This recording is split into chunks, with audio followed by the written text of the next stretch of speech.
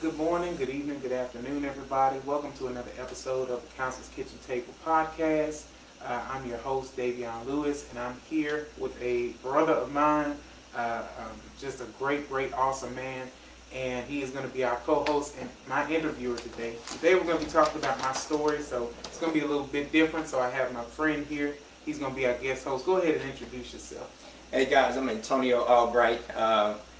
Again, I'm the owner, social media personality, DJ personality, church enthusiast. Again, Antonio Albright, father, kids. Exclusive talk radio. Yeah. Definitely didn't want to do some names, That's but you're all right, gonna get the name drop. exclusive today. That's Definitely it. owner of Exclusive Talk Radio. So make sure you tap in and tune in. We have 24-hour radio going all day long that stretches out not just in America but across the globe. So we display artists from all genres, from hip-hop to R&B to even gospel music. We have some spinning on the station. Awesome. So definitely make sure you hit that follow, make sure you hit that like and subscribe as well. Exclusive Talk Radio is here with the Counselor's Kitchen Table. Yes, long time coming. Glad to be here, man. Yes, okay. So, like I said, the show's going to be formatted, as always. It's the premiere of Season 2, which I'm excited and elated about. You guys have been asking, emailing, DMing, all that good stuff. I know it's literally been over a year. The last episode was released, I think, October 21st, 2020. So it's been out literally over a year. Also, this is my birthday episode.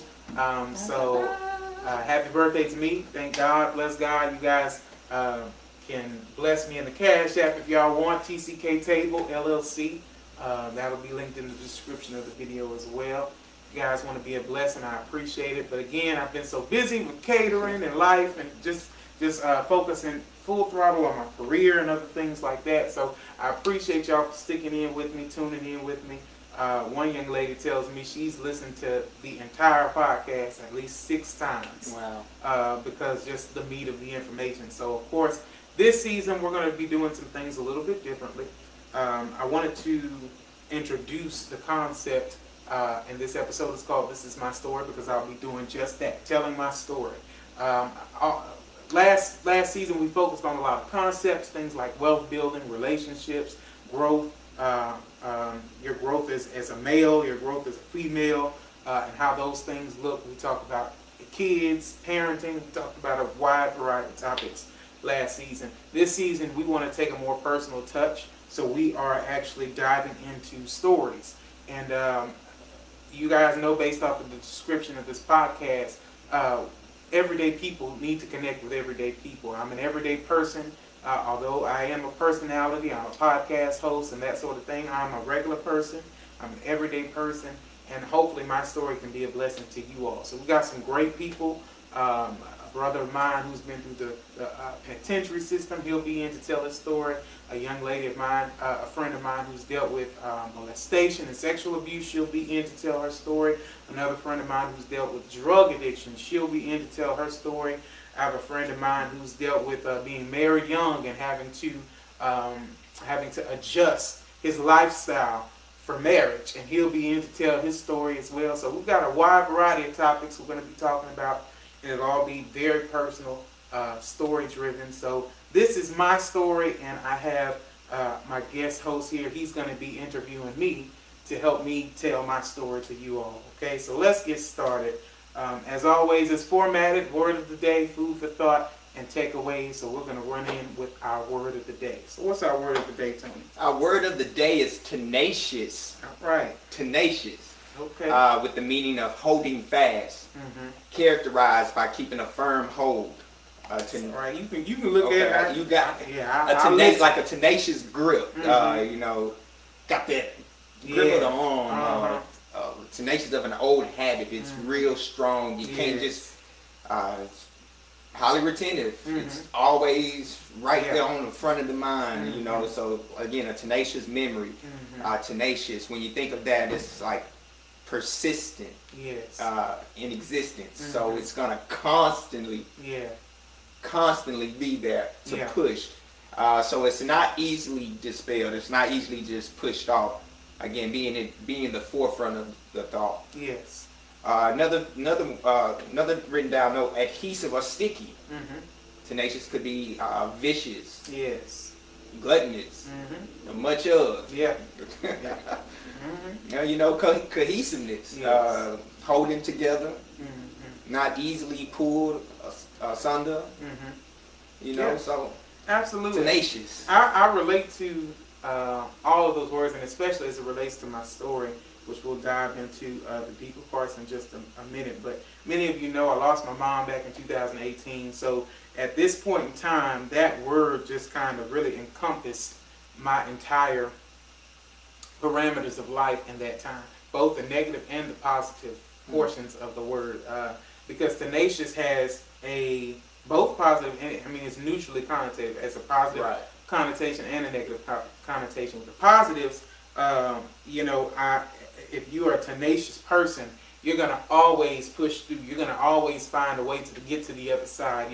You're never gonna give up. You're never gonna let loose. You're gonna fight your way You're through gonna it. fight your way through it, and you're gonna grip that thing, and you're gonna hold that thing. And I think about sometimes when I hear that word, I think about Jacob wrestling the angel, and he was like, until you bless me, I ain't letting go. and that's literally what that was my life in some parts and in other parts. That negative side is sometimes you can hold on to things for too long, and especially that season taught me so much about people, about places, things, attitudes, mentalities, and all that kind of stuff. And it really, some of those things I continued to hold on to even after my deliverance out of those moments. And of course you see the trajectory. You when God shows you where something is going or where somebody's going or where their intentions are, or, you know, you gotta listen to that instinct. Otherwise, you continue to hold on, you might fall in a ditch you don't want to be in, and probably can't get yourself out of. Something that Exactly. it's not meant for a season. Exactly. So, you know, I experienced all of that and more in that season of losing my mom and going through that emotion and going through that grief. And so we'll dive into it. But that word tenacious describes me because in the good of it all, I held on and I held through. You know, it would have been so easy for me to lose my mind, Right. lose my life, lose my, you know, because it was a season of tremendous loss to me. So that wasn't the only thing I lost, which we'll talk about that a little bit more as well. But it was just a tremendous season of loss, and it felt like as every time I would dig, I get deeper in it, you know. And so but I held on through. You held on through. But before we get into that, I want to know Davion Lewis growing up. Yeah. So me growing up, I'm the youngest of 4 boys by my mom. My dad, on the other hand, I'm the oldest of his, God knows how many children. That you know of. That I know of, I want to say about maybe 14 or so that I know of. But who knows? But either way, so I'm kind of in like a very weird dynamic place where I have the youngest as far as my growing up, my upbringing. I live with mom, so I was the youngest of that household, but I also have a bare responsibility of being the oldest child to my father's children. So I'm kind of in a weird dynamic. It's such a unique place to be because, you know, I couldn't be, no, I didn't get my way all the time. No, I didn't, you know, I wasn't able to trick the system. You know, my mom was easier on me than she was on the rest of my brothers in some regard. How so? I mean, it's in some regard as far as like, honestly, I couldn't even tell you 100% because she was rough on me. But it maybe not in as much regard of whoopings and. No, I got. No, you got them. Especially when I didn't even. Yeah, I got them. But I mean, just easier in the regard of, I guess, kind of being involved. No, I wouldn't even say being involved with my life. More so, we had a bond, and our bond was spiritual.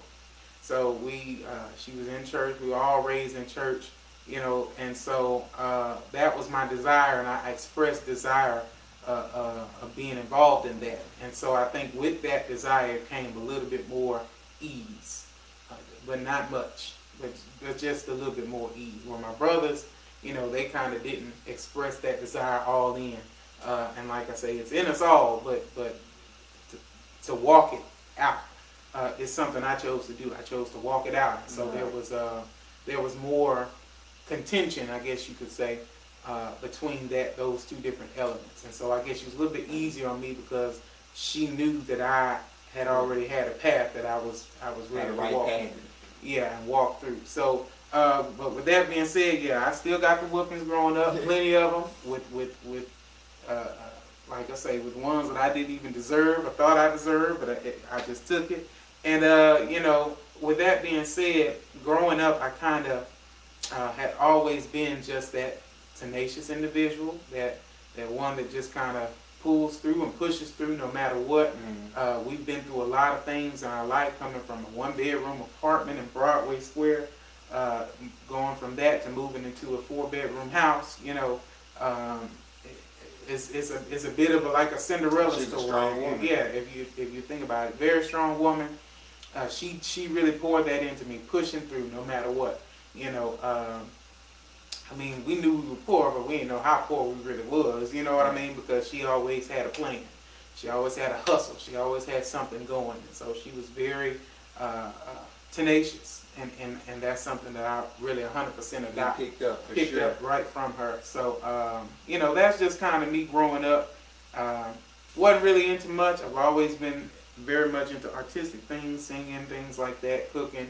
So when did the love of cooking come about? That came about probably in my early years, probably around 6 or 7. Okay. Were you whipping it up in the kitchen? Did you burn the noodles first? I really don't think I've ever really burned anything. I don't. Now, I remember the first time I had a scare, microwave, of course, spoiled in the microwave, but I wasn't the one that exploded the microwave. That was my older brother, Ken. The microwave blew up. I saw the shock and I just stopped it. I was like, oh, no. let me get it up out of here. Something right like that. But other than that, I don't think I've ever burned anything. I remember the first thing I probably ever made was like pancakes and eggs and stuff like that. I would cook breakfast and stuff like that. My stepdad, I would cook breakfast sandwiches and stuff. So I just started cooking, and once I started, it was like I couldn't stop. You couldn't stop. I couldn't stop. So that's where the passion first came from. But yeah, like I say, growing up, had a great childhood. Loved every bit of it. Had lots of good friends, and I was just that kid that just was different. But in that difference, everybody was attracted to that difference, and so to this day, I mean, I got people that still hit me up, man, remember when you used to preach, remember when you used to do this, remember when you used to do that, and it just is what's always been in me, And when the Spirit's in you, when the light is on you and and He's in you, and it shines, there's no way it can be dimmed down. So just continue to shine and let others see that light, because in the time of darkness, when you come across the timeline, when it comes across their, in their presence, it's for that moment needed in that specific time. So, man, keep that light shining. That tenacious spirit, man. Yeah. Do you think you're born with it, or is it something that you're taught? Have some learned behavior. I think there are very few things that we're just born with. We're born with even the very instincts we develop. We talk about in one of my favorite episodes of the podcast, Save Our Children with Dr. Arnetta Murray, we talk about trauma and how that trauma helps us build instincts. And those instincts teach us how to respond to everything that comes across our table in life. And all of those things are developed by the time we're 6 or 7 years old. You see what I'm saying? So very few things that we're just born with and have that natural ability to do. We learn how to do everything. Now, there are things that I believe that lie dormant in us. And then until those light switches come on, then we can operate in them. But as far as that tenacious spirit, I think that's just something that was just poured into me. And a lot of it came from watching my mom, watching how she moved, how she operated. And some of those things came from, the desire at a young age to really push through some of the struggles that we've endured in life. Because I saw us struggle Of course, I was a part of that struggle, so I was in the struggle with everybody in the family, right? And there were some things that I said I'm just not gonna put up with, and so that desire in life So and with being my the faith. youngest, Mm-hmm. you was able to also see Oh yeah, the a lot. mistakes of, you know, what to do, what not to Absolutely. do, and learn. Oh, Yeah. if this one and this one and this one, Oh yeah. maybe I saw a lot of things and a lot of failures and all that kind of stuff, and it's okay. You know, that's life. Our perspective helps us to deal and to navigate in the confines of whatever failures we experience in life, be it our personal or what we on look for somebody else, right? And so that was my thing, is that there was a lot of things that I seen, a lot of things, behaviors, and I said, no, I'm not dealing with that. That's not for me. And so I made it my point. I asked God help me through it, and ever since then I've always had that tenacious spirit to just keep pressing, keep pushing, no matter what. All right. Because I done been through some things, so no matter what, yeah. So that's that. I believe that's where it comes from. What was getting into those things? What would you say was one of the most difficult, hardest obstacles that you had to be tenacious about and push through? Right. So as I stated earlier, my mom's passing back in 2018. That was just one of the hardest experiences I've ever had to deal with, ever had to go through, and a lot of people, again, have never heard my rendition of that. Because it's something that I kind of kept in, kind of held on to, being that tenacious nature to just hold it together no matter what, just hold on. And so that's one thing that was the hardest thing to endure. One of the main things was because I, as the youngest, I found her deceased.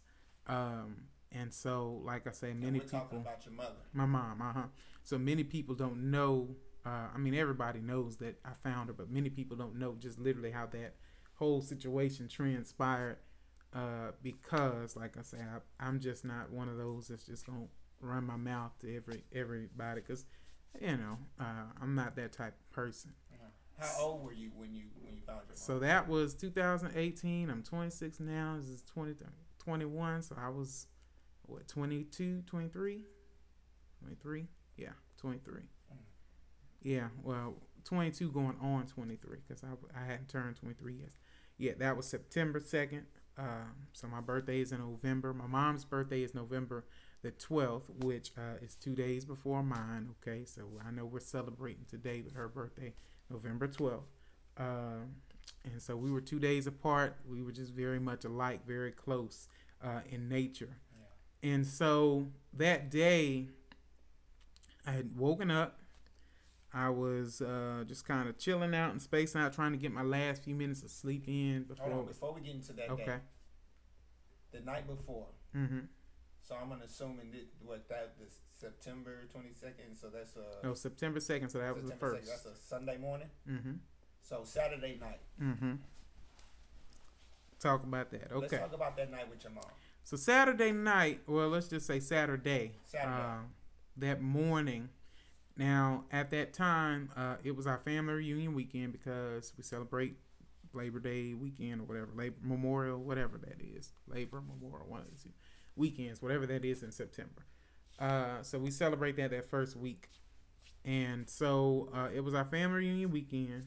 That night, we were all scheduled to be there at Main Event over on 45 South. For that day, just to enjoy it, have a good time, and celebrate. So with that in mind, that morning, I remember my aunt was living in the apartment at the time, so it was her and her two girls. I was sleeping on the couch. I had just moved back home because I had lost my job doing car sales, and so I couldn't afford to live on my own anymore, so I moved back in. And I'm sleeping on the couch. Now, this is my furniture, but I'm sleeping on the couch. I just bought this bed. I put it right in the room and went right on the couch and went to sleep because I was like, I can't do these. Like, she got two girls. I can't just. So you know. Sometimes you may ever do feel some type of way. That's my Yeah, bed though. but that's all But right. I got you. I Yeah. got you. I got you. So, you know, my aunt had woken up too. I think she had to go to work. At that point in time, she didn't have a vehicle. She asked my mom. She said, "Hey, you know, can you take me to work?" I don't know where the breakdown in communication was. My mom was ready to take her to work, but she ended up catching an Uber or Lyft or whatever. And so she came back in. She was frustrated. So, of course, it's the first of the month, which is a Saturday. We got to pay rent. We had already had that discussion, you know, and that sort of thing.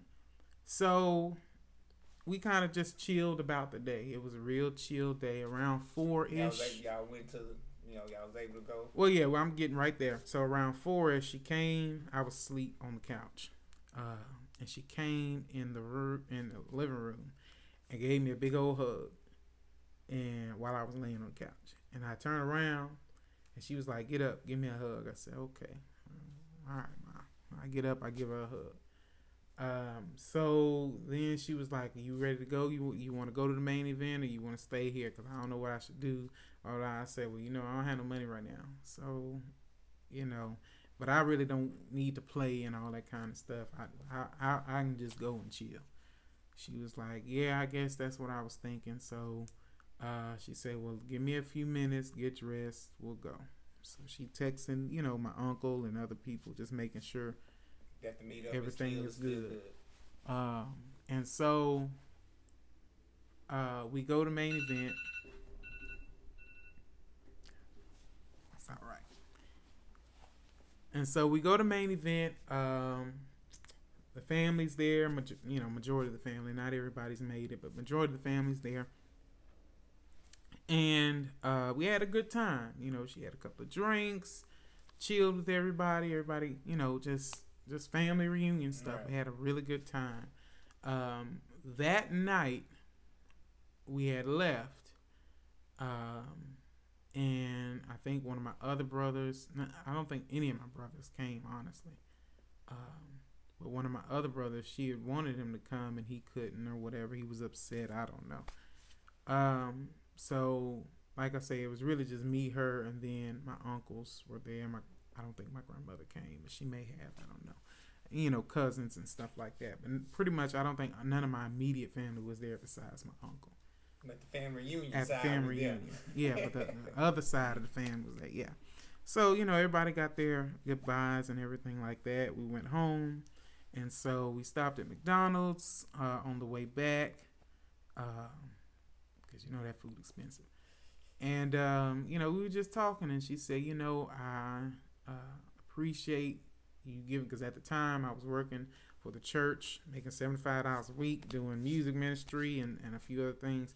So she was like, "I really appreciate, you know, you getting your check or whatever," because like that was my check. That was my only income at the time, and I had just barely, maybe about a month or so prior to that, started to sell plates and stuff like that to get my catering off the ground. Because after leaving the dealership, car dealership, and all that kind of stuff, it just, I wasn't making no money, so I was like, let me go on and cook. So with that being said, she, you know, was my number one cheerleader. I was always doing stuff for her, them at work, and, you know, they were always ordering for me, ordering food, lunches, things like that. So, you know, that getting off the ground, she really pushed. She was that walking bill Walking, for you. yeah. So, with that being said, we get home that night. She goes to my bedroom where my aunt is in, and she just stick her head in there. "Hey, we made it back. You all right?" Because she was supposed to come, you know, my aunt, after she got off work. She chose not to for whatever reason. And so, you know, she just say, "You all right? Everything good? We had a good time." Goes back in the room. And I don't think I saw her. Well, I think she called me in the room like one last time around 10 o'clock or 11, whatever time it was, before she left to go on and go to bed. We need to take a break? Okay. And so after that, that was pretty much my last time seeing her. She went in, checked in for the night. Now, at that point in time, I was talking to a young lady. So we were on the phone for the majority of the night. And it was real weird. So I didn't know if I was dreaming this, but I guess upon recollection, I really realized, okay, that happened. So my aunt had gotten up like in the middle of the night. She had went to the restroom, and I think she was like trying to freshen up or whatever. And she came out, and then I was like, okay, that was weird. But she was in there like, I thought the shower was running or something like that. I don't know. I just knew it was like a significant amount of time. And so she came back out. And then after that, I really didn't hear anything. Get up the next morning. So like I said, that next morning, I get up, call my lady friend at the time. You know, I'm just talking with her before I have to get up and go to church.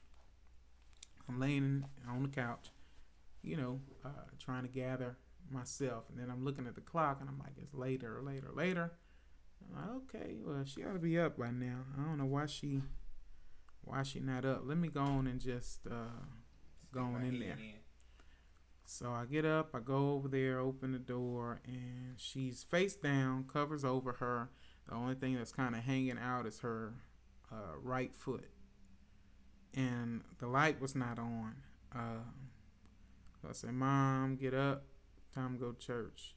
Are we going to church or what? And so I didn't get a response. So I'm like, okay, Mom, go and get up. Get up. Still no response.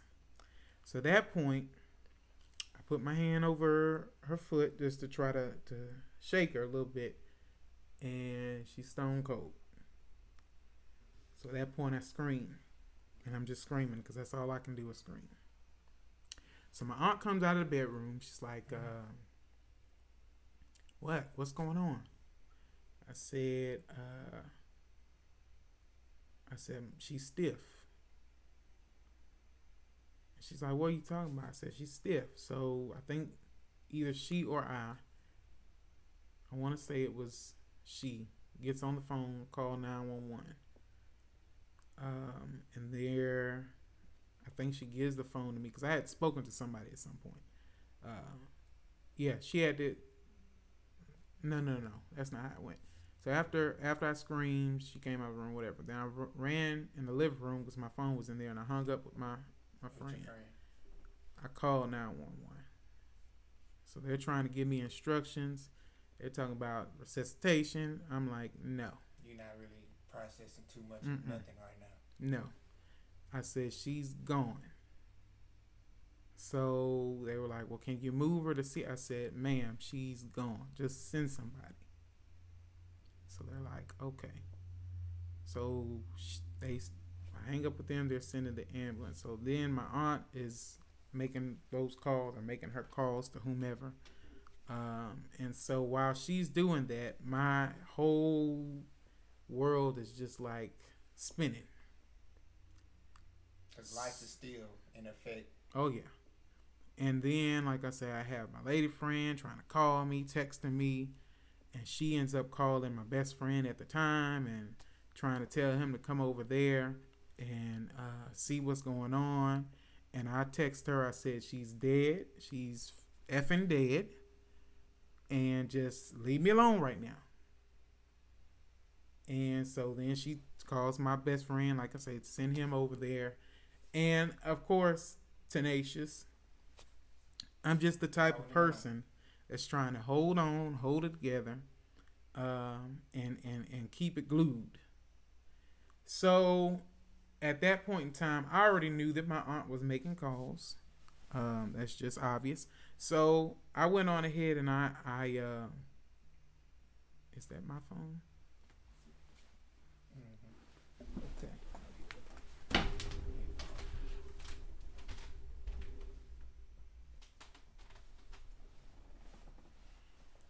So in that experience of you hanging up the phone, mm-hmm. people are bugging you. I mean, you got your girlfriend hitting you. You got this coming this Mm-hmm. way. Everything is just spinning. Yes. What? And so at that point, I said, okay, in order for me to hold it together, I'm going to need my covering. Mm. So I called my bishop And again, this was literally minutes before it's time to Start church. start church. And I called him and I said, Bishop, Mom's gone, and I need you. And he didn't make much conversation. Okay, well, give me a few minutes, I'll be there. And God knew exactly what I needed, because in spite of everybody and their mama, Pulling up. not even pulling up yet. This is just calling and Oh wow. and Trying like to I find say, out what's going on. right.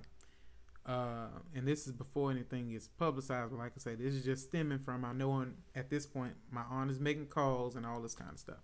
So God knew exactly to hold everybody and everything back. Not a single soul showed up before my bishop showed up and my elect lady. And I was very grateful for that, because knowing where I was and just trying to hold it together, I probably would have let somebody have it. So it's just what I needed. And so I was very grateful. I knew that if it was me laying in that bed, she probably would have done the same thing, because just the dynamic of our walk, and so that was my way of trying to be anxious for nothing, but and everything just with him, right? And so I reached. They came. They prayed. Set the tone and the atmosphere for the day. Now, don't get me wrong. Of course, I'm still grieving, crying, upset, all that kind of stuff. But right now, I'm able to be tenacious. I'm able to keep it together. I'm able to have some integrity to continue through the day, because I just didn't know how I was going to get through the rest of this day, right? And so they came, they prayed with me, with us, all that kind of stuff, and left. So before you get into it, was safe to assume before the spirit had to come and consecrate, the environment. Right. You was about to lose it. Absolutely. Yeah, I was ready to be done, because I knew what tomfoolery was coming. Yeah. And everybody has a right to grieve the way they need to grieve, want to grieve, and things like that. Everybody's not me. I can't hold anybody to that standard, right? But at the same time, I knew what I needed from me to be tenacious, to hold it all the way together. And so that's what was needed from me, to be able to hold it together. Because anything and anybody else coming at me, I would have lost it. And it's very important to being connected with God. Exactly. Being connected with people of God. And that set the standard in my honest belief. That action and that me calling in my covering set the action and the tone through the entire process of that moment all the way through the funeral process, right? Because again, the tomfoolery didn't stop there, but that was before it even came. Like you said, I had to stay plugged in. My plug, you know how when you charging your phone at night, that plug starts to slip out the socket, and then the phone ain't charging, and you sitting up there thinking it's charging, it's draining, and you get up at 2 o'clock in the morning, go use the bathroom, and it's on 59%, you like, what happened? The plug done slipped out a little bit. Yeah. So that was just what I needed to put that plug back into place so that I can keep it together.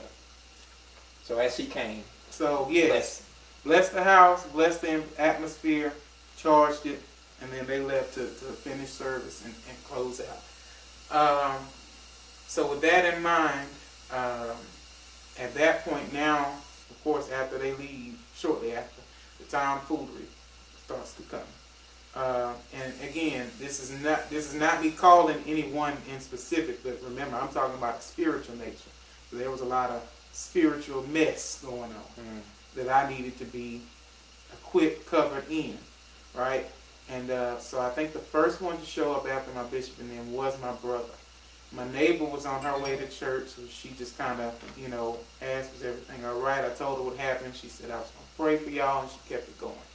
And I appreciate that. And then, like I said, my brother was the first to come in. He stayed in the same apartment complex, he just stayed in the back. So he got there, and, he was just, a little rough. Yeah. He was losing it, And so I had to tell him, I said, you know, I understand, but you got to calm down because you can't destroy everything in the process. So after that, he kind of went outside and just everybody kind of hung out. And that was another thing with the shift. Majority of people was hanging out outside. And I was thankful for that because I knew what atmosphere was driving away what didn't need to be in. Inside.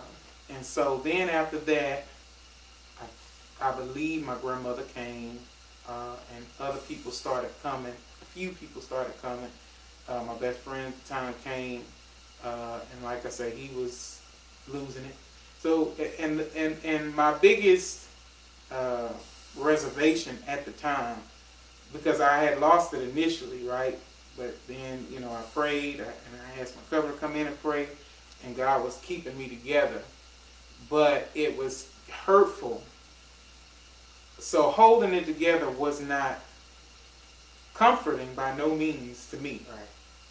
Because watching everybody else fall apart, well, I have to keep it together. Even though you don't want to, I mean, you want to be just as rambunctious and let it all. I want to be just as distraught as everybody else. But I don't even have permission in this moment to be distraught. And I'm youngest child, experienced the discovery, right? So not that it's harder for me than it is for anybody else, but to have to hold it together, comforting other people. So at the time, I had people calling me, asking me to pray for them. Yeah. You understand what I'm saying? The biggest one that's hurting. While I'm direct, but literally, I had a young lady. Oh, it ain't true, is it? I said, yes, ma'am. Oh, you just gonna have to pray for me. I don't know how I'm gonna get through this. How you gonna get through the selfishness? Okay. But she was tenacious for that one. I mean, she was holding on like glue. I said, okay. So that was my biggest reservation, and like I say, it wasn't nothing personal to any one person in particular, but every single person that came in had an opportunity to fall apart and just be like, okay, catch me. All right. You see what I'm saying? And even my best friend at that time, it really did something for me, because I'm like, okay, I understand you was connected, you was close, everything like I need that. you to really be strong for me right now. But who is being strong for me Yeah. right now? Because the answer was No. absolutely nobody. Wow. Absolutely nobody. So that was that day, and just kind of reflecting on that day. And of course, there's more to the story. We'll get into it this week. But Let's go ahead. Before we get into that, when you tell us what you went through as far as witnessing it, have to go through the process of, calling. Because I'm pretty sure the bishop was connected to her just as much. Absolutely. And so for you, an example to come in and not fall apart, Right. but to be strong.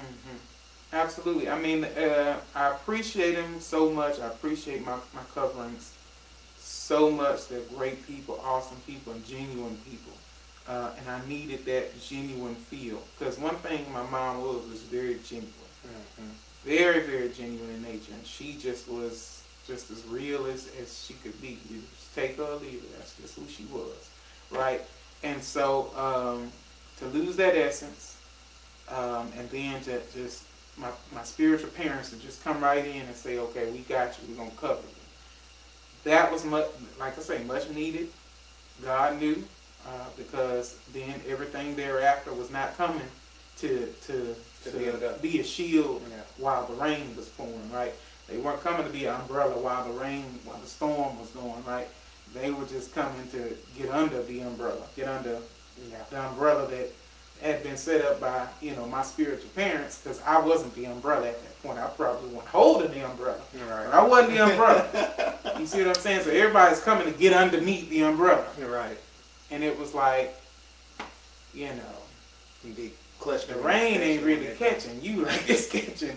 You understand what I'm saying? So I went through a lot of deep grief, depression, anxiety, and it was something to have to continue on in a place that felt dead.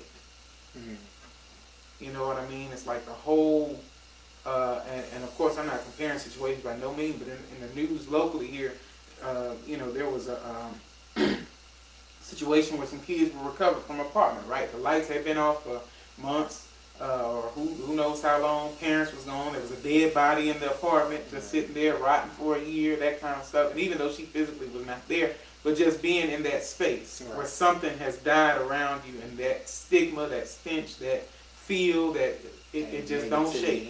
That energy just won't shake for nothing. And of course, me being tenacious, that's the negative part of that, is that that's all I could hold on to. Physically being in the same space, that's all I could hold on to was the energy that was pouring out, right? And so I went through a lot of feeling dead inside, feeling like, okay, I'm not getting out of bed today. I'm not, and so it didn't make matters any better. At the time, I didn't have a job. At the time, I didn't have transportation, so it wasn't easy to find a job. All the local jobs around were paying minimum wage, which was nowhere near what I could afford to live off on, right? To cover, right?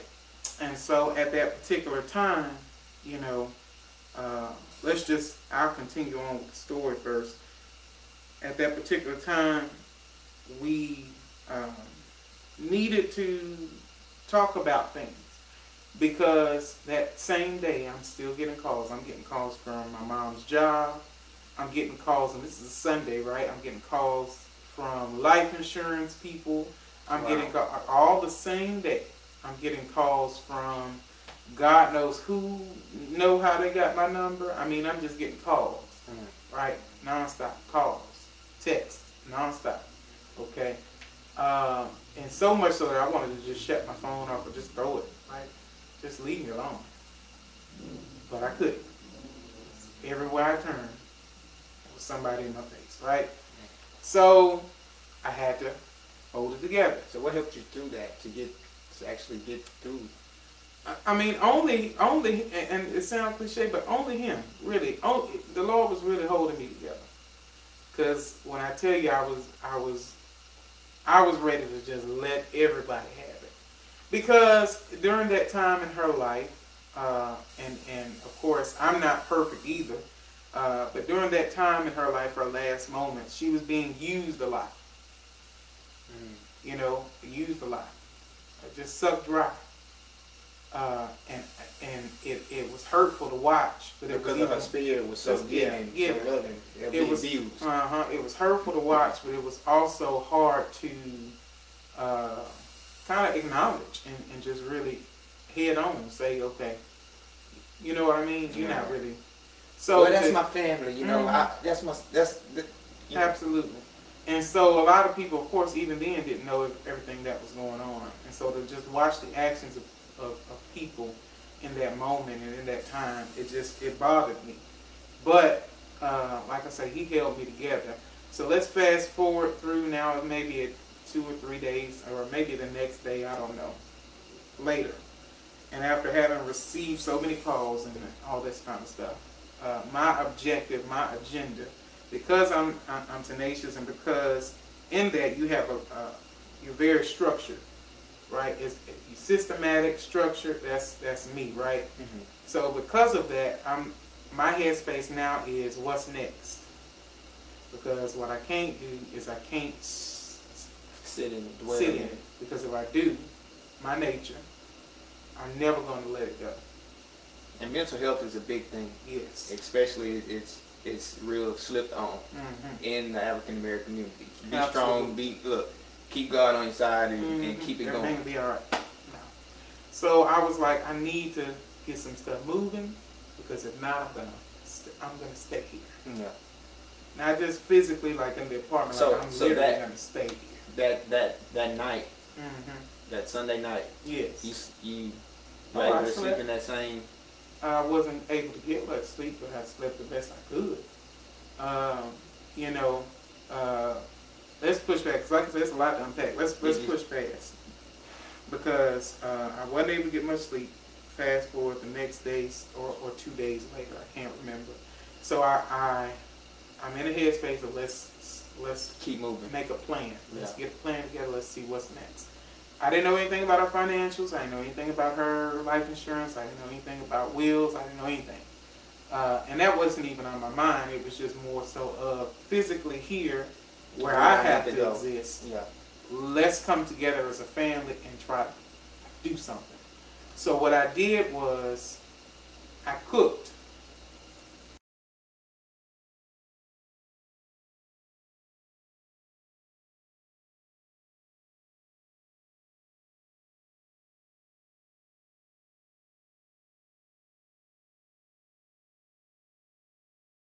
Just come. Because even though I wanted to be alone, I also I didn't want to start doing anything by myself. So I asked everybody to come with just the intentions of let's eat, let's have a good time, let's comfort one another, but also let's put a plan in place. Right? So I did all that cooking, invited everybody. Absolutely no one showed up. No one. Not even my brother who lived in the same apartment. I mean, nobody showed up. Right? So the next day, because I'm having to give food away, because I literally cooked up a storm thinking my family was getting ready to come in and just Eat it up and dwell. just do what she Just needed to do at yeah. least. You see Enjoy what each I'm other. saying? No, nobody showed up. So the next day, everybody shows up. Because not even my aunt shows up. I think she slept somewhere else. And everything. Like I was by myself. So the next day, everybody showed back up. Of course, at this point in time, food gone and all that kind of stuff. So I'm starting to just I get a pen and notepad, and I'm just asking everybody, okay, can we talk about what's next? What are we gonna do? What's going on? What's next? Because she's got clothes, she's got things here, she's got all this stuff, and I just need to figure out what we are gonna do as a family to make this process move along, right? It explodes. I'm talking about to the point to where my brother's getting in my face, and my grandmother's popping off at the gums, telling me she can't stand the way I look because I look just like my mom. I mean, just A lot of past traumas. Just everything just started come up. exploding. Who do you think you are? And who told you to do this? And I'm like, Or we can't just sit here and do nothing. I can't sit in. Y'all can sit in it all day long. Yeah. I can't sit in it. Because if I sit in it, I'm going to be stuck here. And that's exactly what happened. So I'm just kind of breaking down the process of how all of this happened, right? And so just for you to, especially for the listener, to be able to see the process and just the train that got me to the station, right? I'm literally trying to cry out to y'all and let y'all know we got to start moving some stuff around, because if not, I'm going to be stuck. Yeah. Because I'm the only one that has to deal with Everything. the remnants of everything else in here. Yeah. The smell, the Everything. everything. The furniture, everything. Because I live here. Yeah. My name's on this lease. I live here. So I have to deal with the remnants of everything here. Or y'all get to go to y'all's homes and still cry and still grieve and all that. But sleep without worrying about what has to happen here. But on the outside, yeah. So that was my objective that night. It blew up, got ugly, they left. Okay. So at that point, this is maybe 2 or 3 days after she's gone. We go through the rest of the week trying to plan funeral arrangements.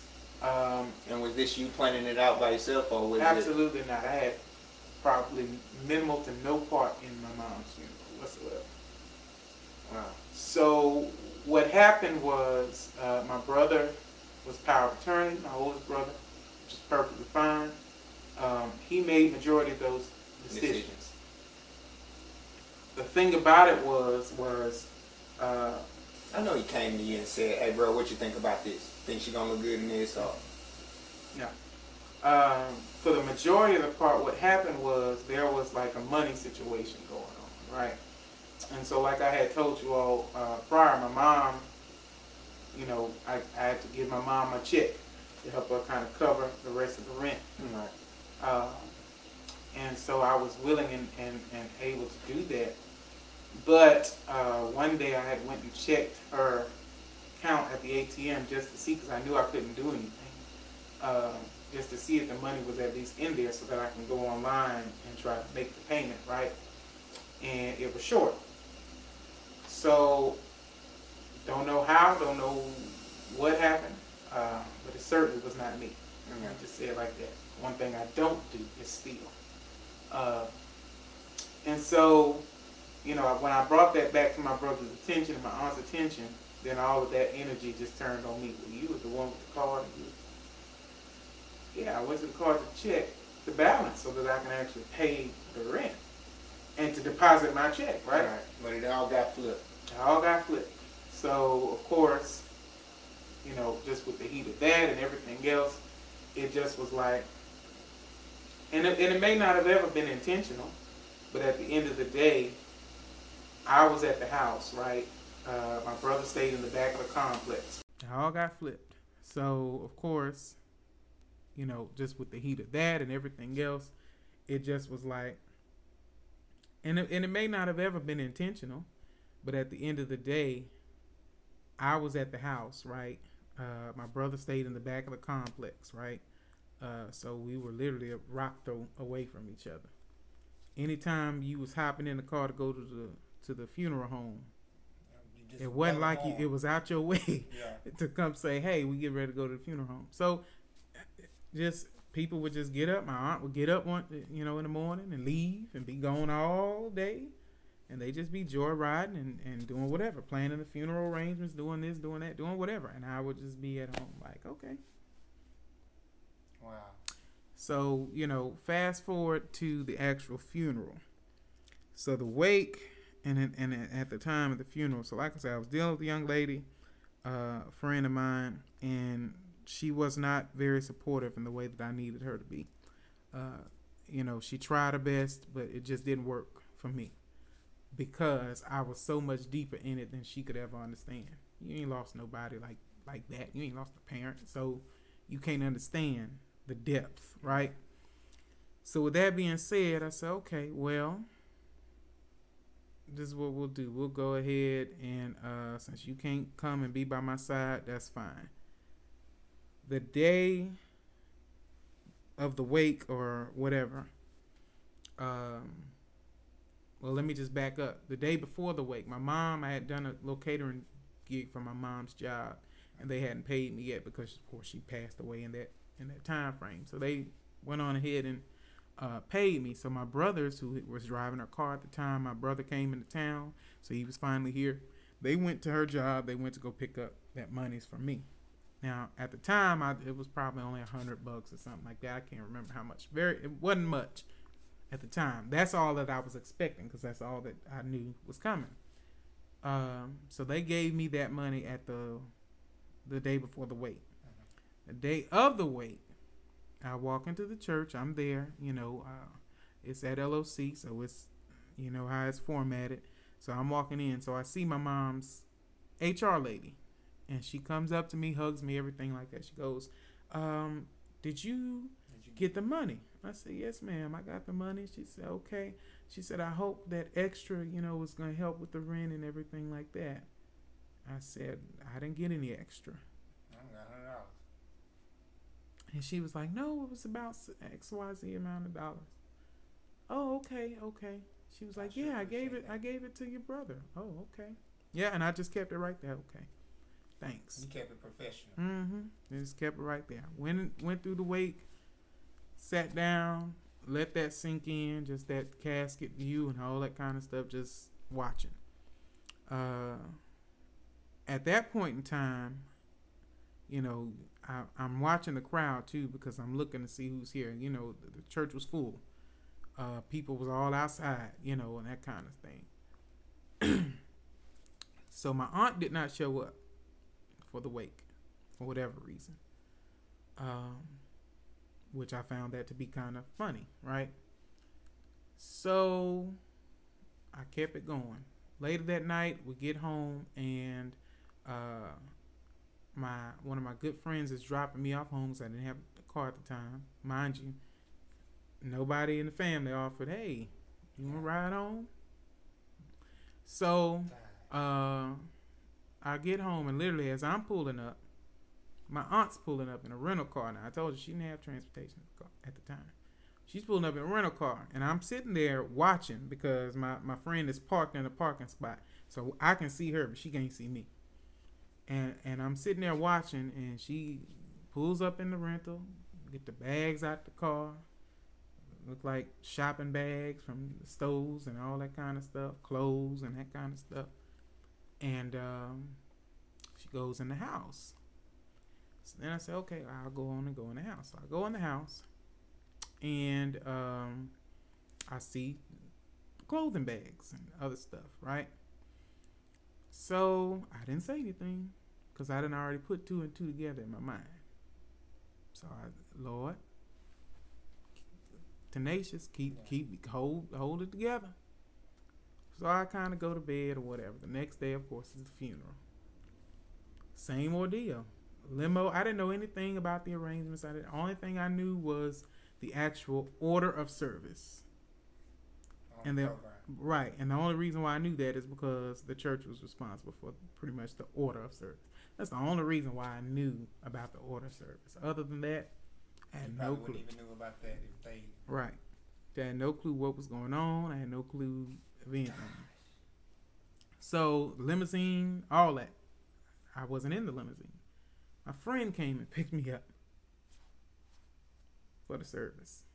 Not even in a family car? Not in the family car, not in the caravan, nothing. Because I had no clue what the... So I was so grateful because a sister of mine, Sister Donna Ashley, I will forever be grateful. Literally, I didn't have a suit to wear or anything. I ain't had no money at the time. And she bought me 3 suits. They had, I think it was either K&G or Suit Mart 1 or 2. They had a special going on. She bought me 3 suits. Boom.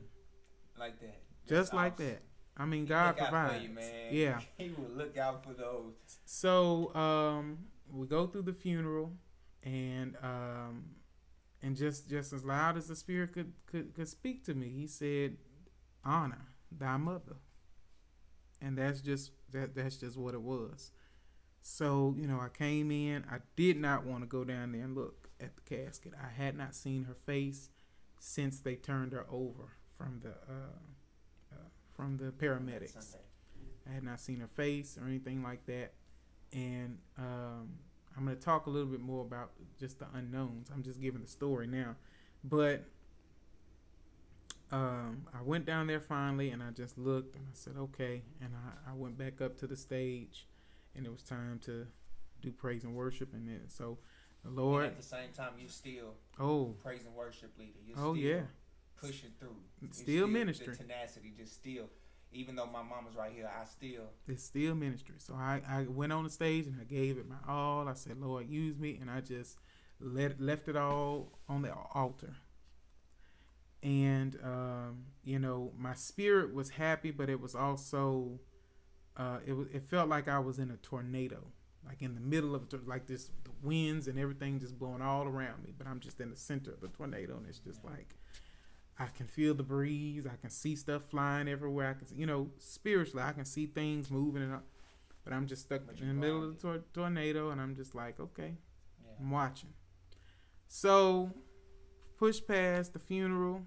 Yeah, the wake, not the wake, the repast. And at this point, everybody's in awe, right? Our whole family. Because let me just kind of preface with this. I've never felt truly connected to my family. And even my mom has expressed to me at some point or another, just kind of growing up, she was kind of a little of the awkward one. She wasn't very girly, so she was kind of tomboyish. So she didn't really have a huge place with the ladies, the lady cousins. The boy cousins, of course, she was a girl, so she wasn't really, Hanging out, could go out. Exactly. So she was just kind of always in this weird, awkward place, right? And that's just exactly how I felt in all of my family from when I was a little bitty baby. Wow. I never felt really truly connected, and just felt it. I never really felt the embrace. Yeah, we have a great family, a big family. We do throw parties and all that, but I've never really just felt 100% a part. Yes, of my family from any points of the family, from the immediate to the outskirts, the cousins and all. I just never really felt like, okay, these my folks right here. Yeah. So everybody's amazed. Everybody's in awe. Oh, man, you got a calling on your life and all this kind of stuff. And I mean, just going on and on and on. When I've been at the calling and I asked Right. y'all to come. The thing about it is that none of them knew because of the lack of connection. And it's not like it wasn't put out there. We just not connected enough to me to really understand, right? So I had professed my calling and been ordained ministry and all that kind of stuff like that back in 2014. And it's 18, so that's 4 years. I've been preaching, teaching, all that. I've been doing this for 4 years. I've been doing it all my life, but you know, the on paper stuff, I've been doing this for 4 years. Yeah. And you realizing it at my mama's funeral, well, bless God, bless you, bless Right. God, keep it moving. All right, so after the funeral, I get back home, and that's when, now that I've done what God was kind of filling my little cup up to do, right? I said, okay, now I ain't want to be me all the way, so I'm still saying, Lord, keep me together. Yeah. But I said, okay, Lord, now I can get some stuff off of me, because I'm knowing things about to change. So I asked my aunt, I said, my brother told me he had given you some money for the rent, correct? And I'm trying to figure out what's going on with that, where it's at. Oh, well, my phone bill was due, and the girls needed some clothes, and I wanted to rent a car because, everybody's down here, and so we all didn't have no transportation. And again, I didn't go off like I really wanted to, but I didn't. I just said, oh, okay, and left it alone. Wow. So that was, like I said, that's the story from then to the funeral. There's more, but there's so much more. We may have to two-part this thing, two-part this. Well, before we have to two-part it, what was life? What was life for you after? After that experience, the funeral and everything like that. And how did it change you? Oh man, it changed me tremendously. One of the main things, like I said before, my mom, she was very used in her last days. A lot of people just was taking. I was one of those people in a certain facet as well. I didn't have all my stuff together. Life financially was already crumbling for me because I had lost a job, and I was not able to sustain myself. Just a lot of stuff happening in my life, so I needed to depend on my mom again. But my mom also knew in a great sense that, and we had already been roommates prior, because I had that apartment and things like that. And, she and I lived together, and so we split bills and all that. So she already knew that if and when I got it, you'll be able to. I got it. You got it. But at that I didn't feel so great about just having to depend on her as well. So that's one of the positions that kind of switched gears in my mind and in my life, is that I'm not ready to just be used by anybody. If it ain't by you, Lord, I don't want to be used, because not only is it not a good feeling, but then to me, and of course this isn't actually what killed her, but it propelled to me her situation of stress and dying from some of that stress. It killed her. I mean, just being selfless to so many people, pouring into everybody, being empty, nobody reciprocating. I mean, it literally fainted her heart out, in my wholehearted opinion. And of course there comes some guilt with that, because people know that it's true, especially the people that were a part of that adventure, right? They know. But the guilt and what will help you acknowledge that and grow from it and change and shift, that doesn't always set in for everybody. Right. It set in for me, but that doesn't set in for everybody. And so with that being said, life after was real hard. So let me progress in the story. After a certain point in time, maybe about a week or so, 2 weeks later after the funeral, one of my really good friends, I pretty much babysat our kids from very young age. I spent summers with them and all that kind of stuff. So she's originally from California. Her folks are from California. So they kind of commissioned for me to come on out there. So all I had to do was pay for my little plane ticket, and they took care of pretty much everything else. Wow, that's amazing. So they're in San Francisco, and I was out there for a couple of weeks and all that kind of stuff. Now, remember, I told you earlier that there was some stigma about money, right? So, of course, you got folks making false accusations. All that money he stole, he done took a trip to Cali and all this, and it's like, no, you just don't understand when the favor of God is on your life and you're a good person to good people. That comes back to you. It comes back to you. So, you know, that's just what it was. But of course, I didn't make my case known before anybody, because at that point in time, the one who I absolutely loved and felt like I owed my life was gone. So at that point, I don't owe anybody anything. And that was my mindset at that point in time, especially with the way people were literally pulling on me after she gone, and I'm trying to hold it together, and I got people pulling on me. I can see why. You see what I'm saying? Rough. So I said, I'm not explaining myself. Let them think whatever they want. I don't care. So at that point in time, I progressed, went to California. That was the time of my life. I had a great time, so much peace just to get away. Right. And because I'm already knowing that tenacious energy I have to just hold and grip, I already knew that I was coming back to sit in it. So when I came back, but prior to that, I had tried to reason with my aunt, because like I said, she was there at the time, and I wanted to make sure that we could coexist comfortably, right? So I asked her, I said, do you want to move into her room? I will happily switch beds. I'll even move some of the furniture out. I said, but you have 2 girls. You need a bigger space. Do you want to move into there? No, I'm good. Okay. So I let you have my room, my furniture, everything like that. I was sleeping in my mom's room at the time because I was tired of sleeping on the couch. All right. It was very hard to sleep in her bed. Very hard. I didn't change it. Well, I don't think I changed the sheets or anything like that. Very hard, but I mean, I had to sleep. I didn't want to sleep on the couch anymore. At the time, I had some really nice recliner couches, and they was declining because I was sleeping on them, my 300-pound butt. You know, so I said, okay, I'm going to sleep in the bed. Got hard. Real hard. It got to the point to where every time I closed my eyes while I was in the bed, she had this face, and that face when I just looked at it. When the paramedics turned over. Mm-hmm, my spirit was showing me that she was fighting for us, even to her last moment of dying. Her face showed me that she was fighting to stay To be here for us. It was just such a stress face, like, I can't leave my boys. And who you think the us was? Just all those people depended on her, I guess, at the time.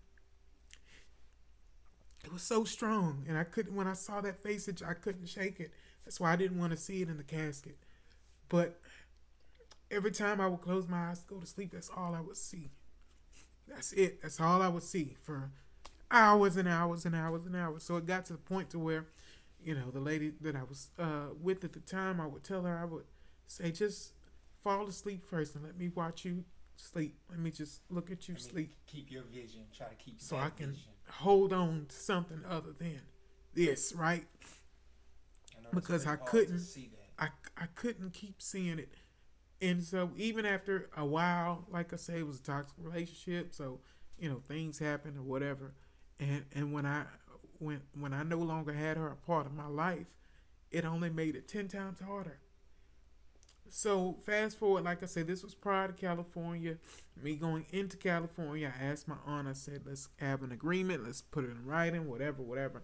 This is what we're going to do. Because despite you not doing the right thing with the money that you were given, that you shouldn't have been given at all.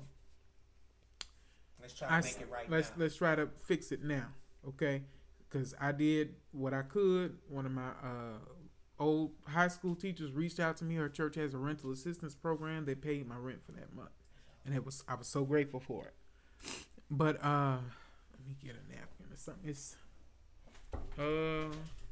It should be a roll on that table, I think. Appreciate you. That's good. Thank you, sir. Yeah. So, this was prior to California. I go to California. I leave a little contract on her desk, just saying, hey, I'll pay half, whatever, this, that. Because at the time, I still didn't have a job, but I was willing To do what you have to do what I had to do the plates, whatever. And also at the time, my mom's job had given me her old position. Oh, that's a blessing in itself. Now, not at the same pay, which means there were still going to be some gray areas, but it was at least enough, more than enough, to at least pay the rent and get, the lights paid or something like that. So we were going to, split our differences. So I left her the contract and said, please just, look it over. By the time I get back, let me know your decision. Right. Well, they didn't know how long I was going to be gone. So I don't know for sure. Can't say. Only she can say. But I'm guessing that after I left for California, she left too. Because when I got back, She was packed up and gone. I mean, not packed up. She just wasn't gone. When the night I came back from California, nobody was in the house. So I'm literally like, okay. I'm in this by myself now. At the time, I didn't know it. I'm texting. I'm trying to figure out what's going on. Not getting a response. So I just waited out. First night, no. Second night, no. Third night, no. And then she was there. She had came back. She was there for a little bit. She would take me to work every now and again, help me out there. For the most part, I was lifting to work every day. And, when I would come home at night, she would be gone. I come home after work, she'd be gone. It wouldn't be on all that night, So after a while, that was just literally a couple of days. After that, it was gone. You ain't came back at all. I'm really trying to figure out what's going on. About the note that was left on Nothing. the phone. I ain't trying to bring that back up for none of Nothing. So at that time, I'm like, what's really going on? Fast forward, like I said, that was probably a little beginning of October. She died in September, so that was beginning of October. So all through October, nothing. Right? No activity, no text, no, hey, this is where I'm going to be tonight, nothing. No kind of communication. I get a message from her October 30th saying, hey, we're going to be moved out completely by the 1st, November 1st. So from, like I say, late September all the way to October 31st or 30th, I hadn't received any communication. Then on November 1st, she was packed up and gone. Because before she was just gone. Oh, it's official now. November 1st, she packed up and gone. Don't know where you going. Don't know nothing. No communication about it. Just, I'm gone. That's pretty much it. So from that point on, that was the last day that anybody physically stepped foot in that apartment. From November 1st, 2018, all the way through March or April when I moved out. Wow. And of course, I don't have a car. So I'm literally in there by myself because I couldn't get to the job. So I had to let the job go. I couldn't get there every day. It was costing me more in Uber and lifting there every day than what it'd be worth for me to keep the job, right?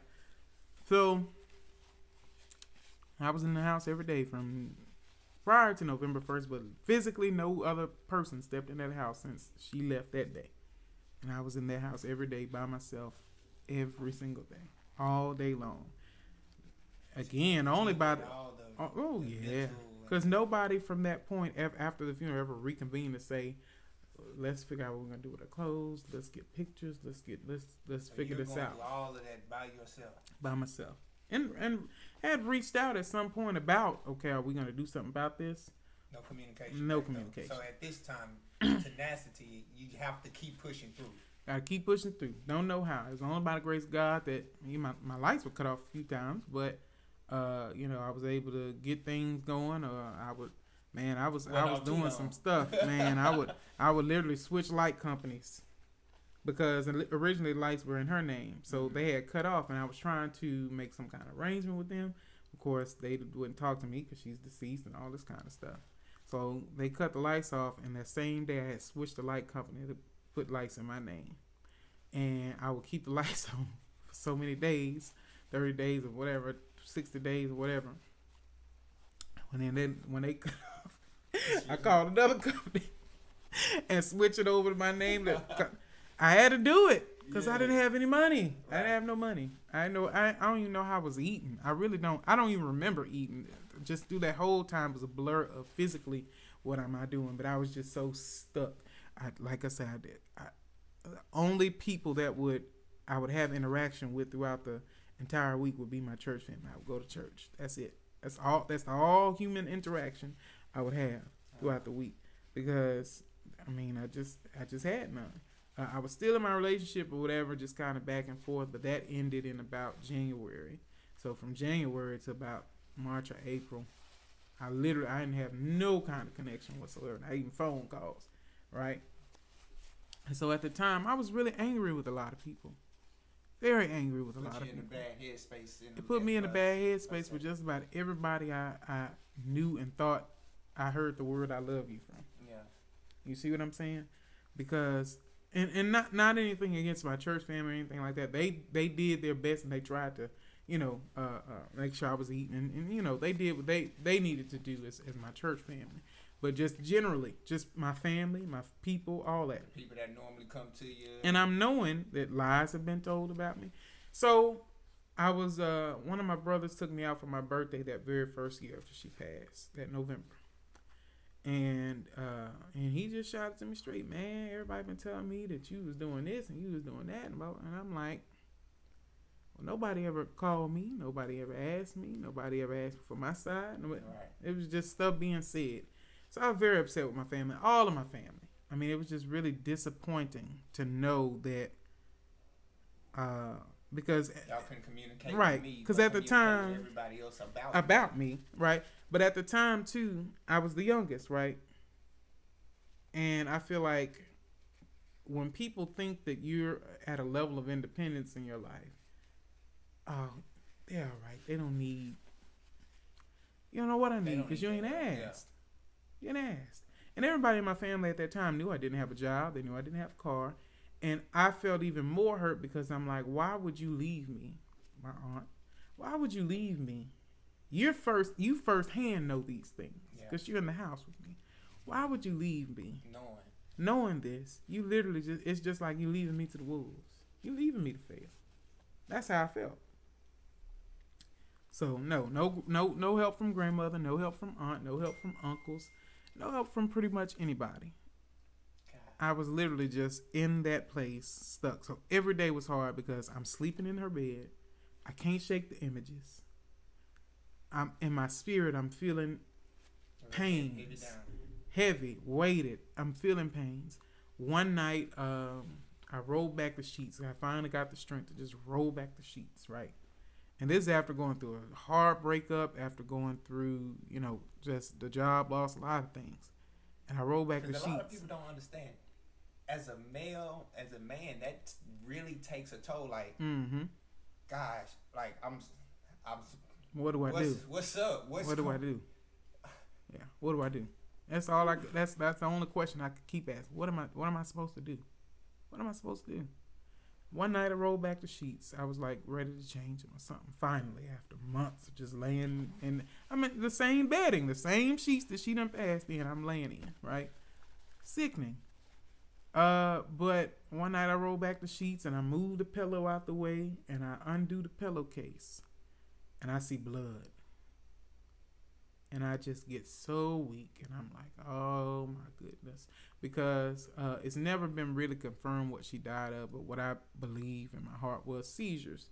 She had epilepsy at one point in her life, went away, was dormant for years. She started taking medicine, I think, after a hysterectomy and after some heart surgery or something like that, and that medicine induces seizures. So as an epileptic, it's not good. It's like, you know, putting jumper cables on the battery. You know what I'm saying? It's gonna charge it up. So, you know, she started having seizures, and of course, months before she passed, I remember leaving work early, going to the hospital because she at the hospital, and then everybody else leave. And I'm there till 3 o'clock in the morning, waiting on her to get released from the hospital so I can take her back home and make sure she all right. And, I mean, it just that was a cycle. It was a cycle. So, with that being said, you know, I believe she died from a seizure. So I believe the blood came from her biting on her tongue and that kind of thing. And because I never really just watched or paid attention, but of course, now every night I'm laying on these pillows. Right. I never seen a speck of blood. But now that I can see, I'm seeing blood all on the pillowcase and all this kind of stuff. Yeah. And I just get weak. And I'm just like... And at that point, that was kind of the point that drove me to start putting some stuff out and moving some stuff and getting rid of her clothes and all that. Like, that woke me up a little bit to say, I can't sit in this no more. I can't. Right? Mm. So, and then, you know... Like I say, doing it all with no help. So that was my main thing, is I had to do it all with no help. But you were able to get the process together. Get it started, get it rolling, right? And so that's pretty much it. Like I say, no, it changed me in such a way because now it really helped me. It didn't change my nature because me and my mom's nature were 2 days apart. Like I said, she's November 12th, I'm November 14th. So my nature didn't change, but the why I do what I do changed tremendously. It shifted tremendously because now I'm knowing that if you let folks, they will destroy you. They say that saying is true. You give them an inch, they'll take a mile. Oh man, and I wasn't even in grief and even in going through all these things about myself and even in these challenges. I wasn't finna let nobody just destroy me, not even me, because I was very destructive to myself at the time. And one of my biggest things too is within the confines of my relationship at that time. You know, there was a complaint. Well, you've changed. Of course, I've changed. This kind of thing. What would you do differently now if you had the opportunity to change anything? The only thing that I would change, the only thing that would be different, and this is speaking prior to my mom's passing, because me and my mom, we had some minor issues, and what really put me at peace was my bishop. He told me, this was I think before even the funeral or walking into the funeral. You know, he was like, you know, you and your mom, y'all were real best friends. And he said, and you know, best friends fight. Yeah.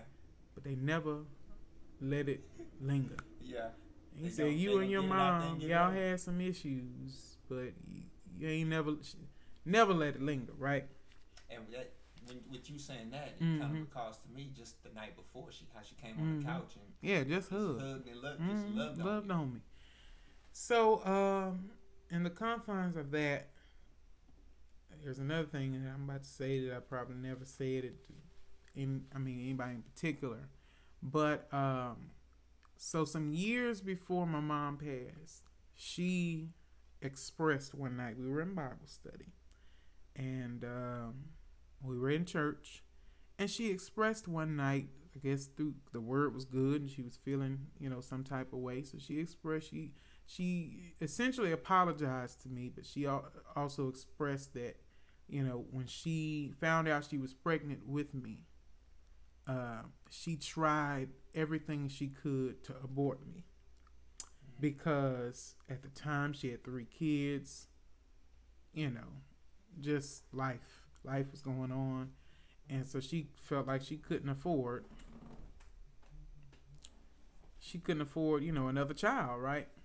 And so she did. She said she would save up. I mean, she's telling this story now, mind you, in church, in front of everybody. It's your first time hearing. And this is my first. This is news to me. You see what I'm saying? So you can call me what you want, but that's just not the way. But let me finish the story.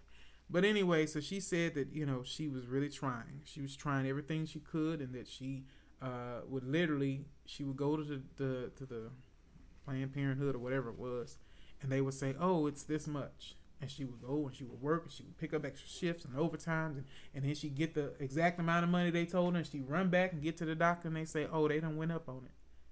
It's an extra 200." You know what I'm saying? And every time she did that about 3 or 4 times. Every time she would do it, by the time she got the money up, it would always be more. Wow. Right? And that's nothing but God, right? But That's your life is worth more. right. I appreciate that. Thank you for that revelation.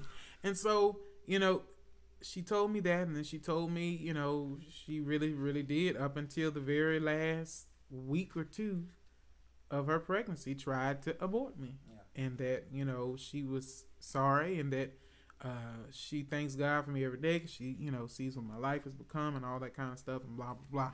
And I understand it now, having gone through the life, because after hearing that, I resented her from that point on to the rest of her last bit of life, because I wasn't looking at the positive. Number one, I wasn't looking at what she was saying. I wasn't hearing her. How it came out, the why it even came out, that hurt me, just to a place of solitude, to where it was like, I don't even know how to feel about you anymore. Because it took for you to say that, and say it in front of the church and all this kind of stuff. It's news to me. I can't remember exactly what year it was, but I probably couldn't have been no younger than 16, no more than 18 maybe. Wow. So it took its toll on me, because it's like, how do you receive that and be like, well, I'm glad you didn't. I love you anyway. Yeah. It was real hard for me to receive and hear it and understand it and understand where she was coming from.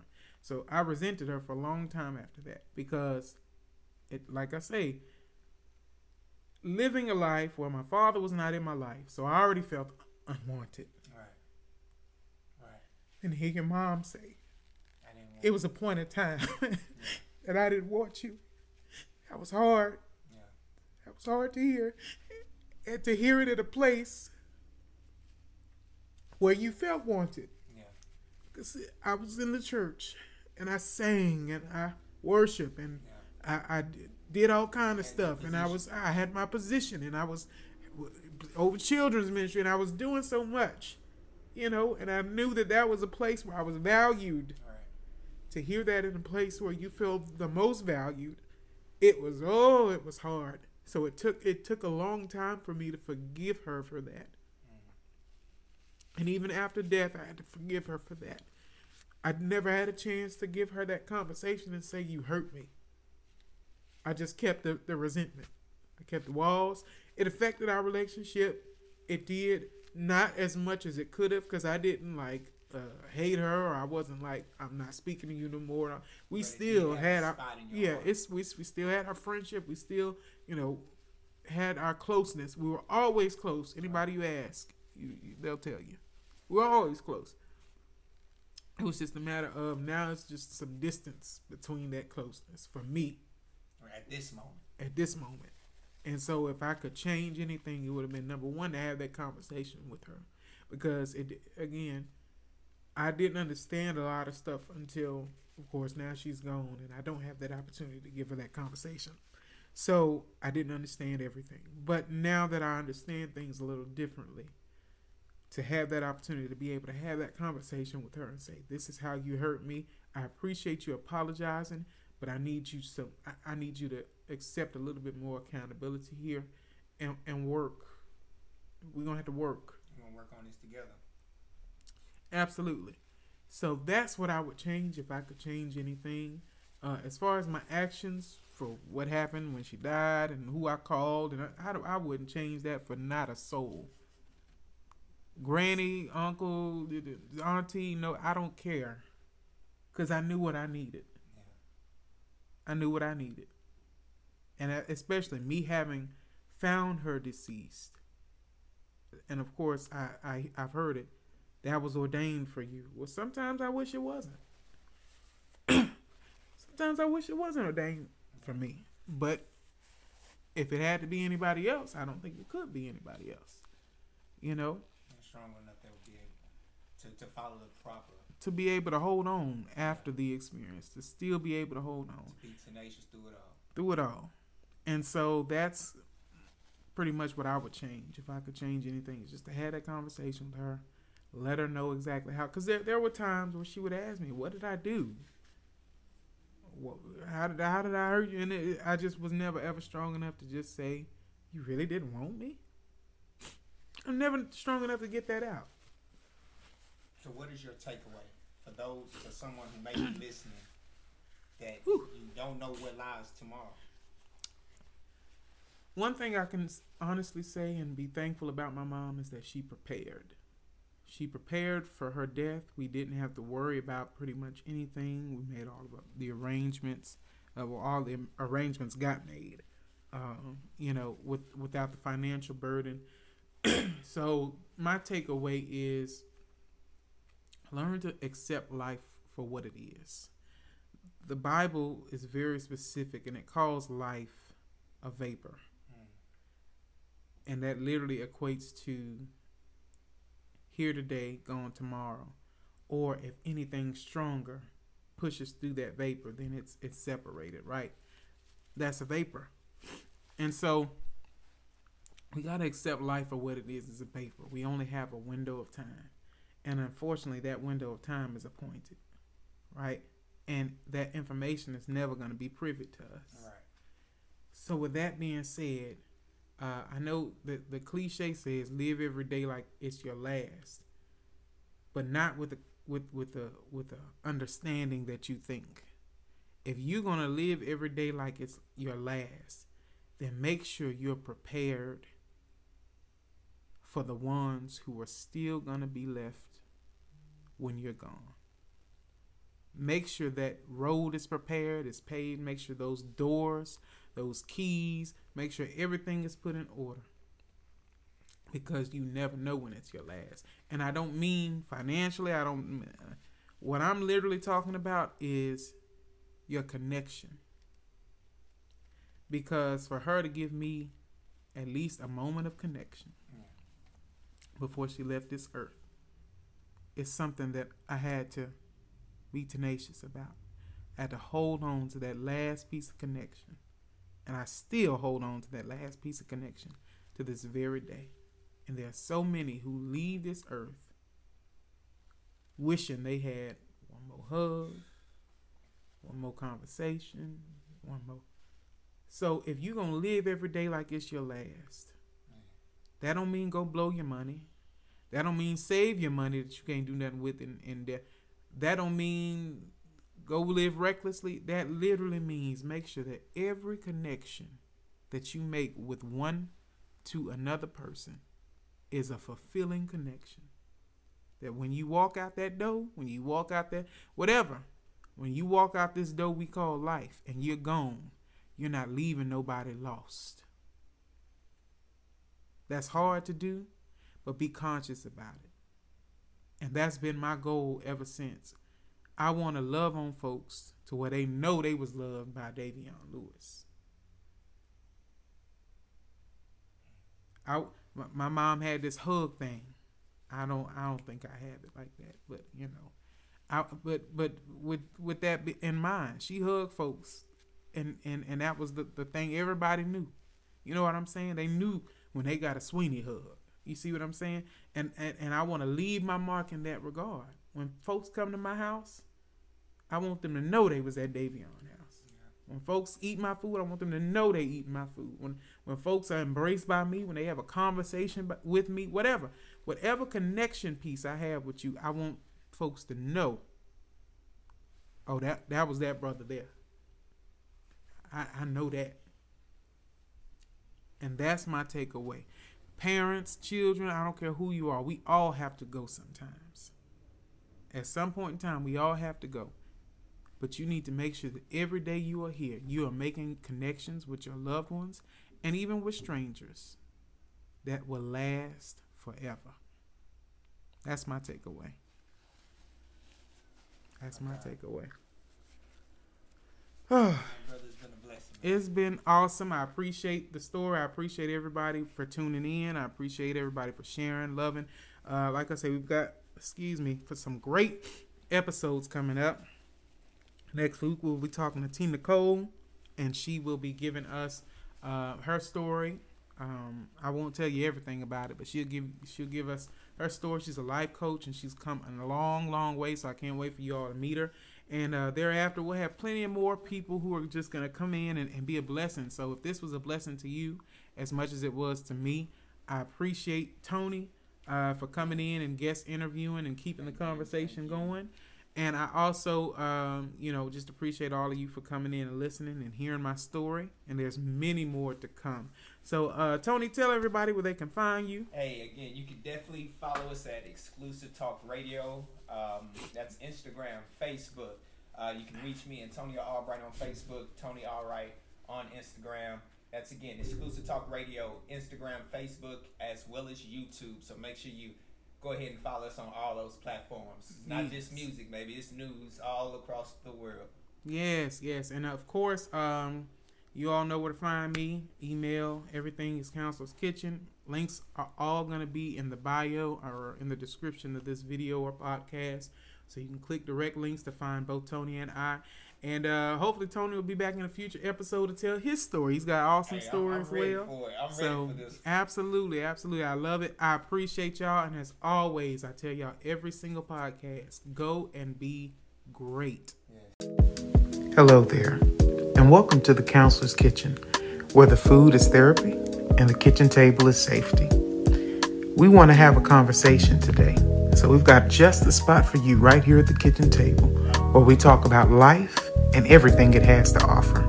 So pull up a seat and join the conversation right here at the Counselor's Kitchen table.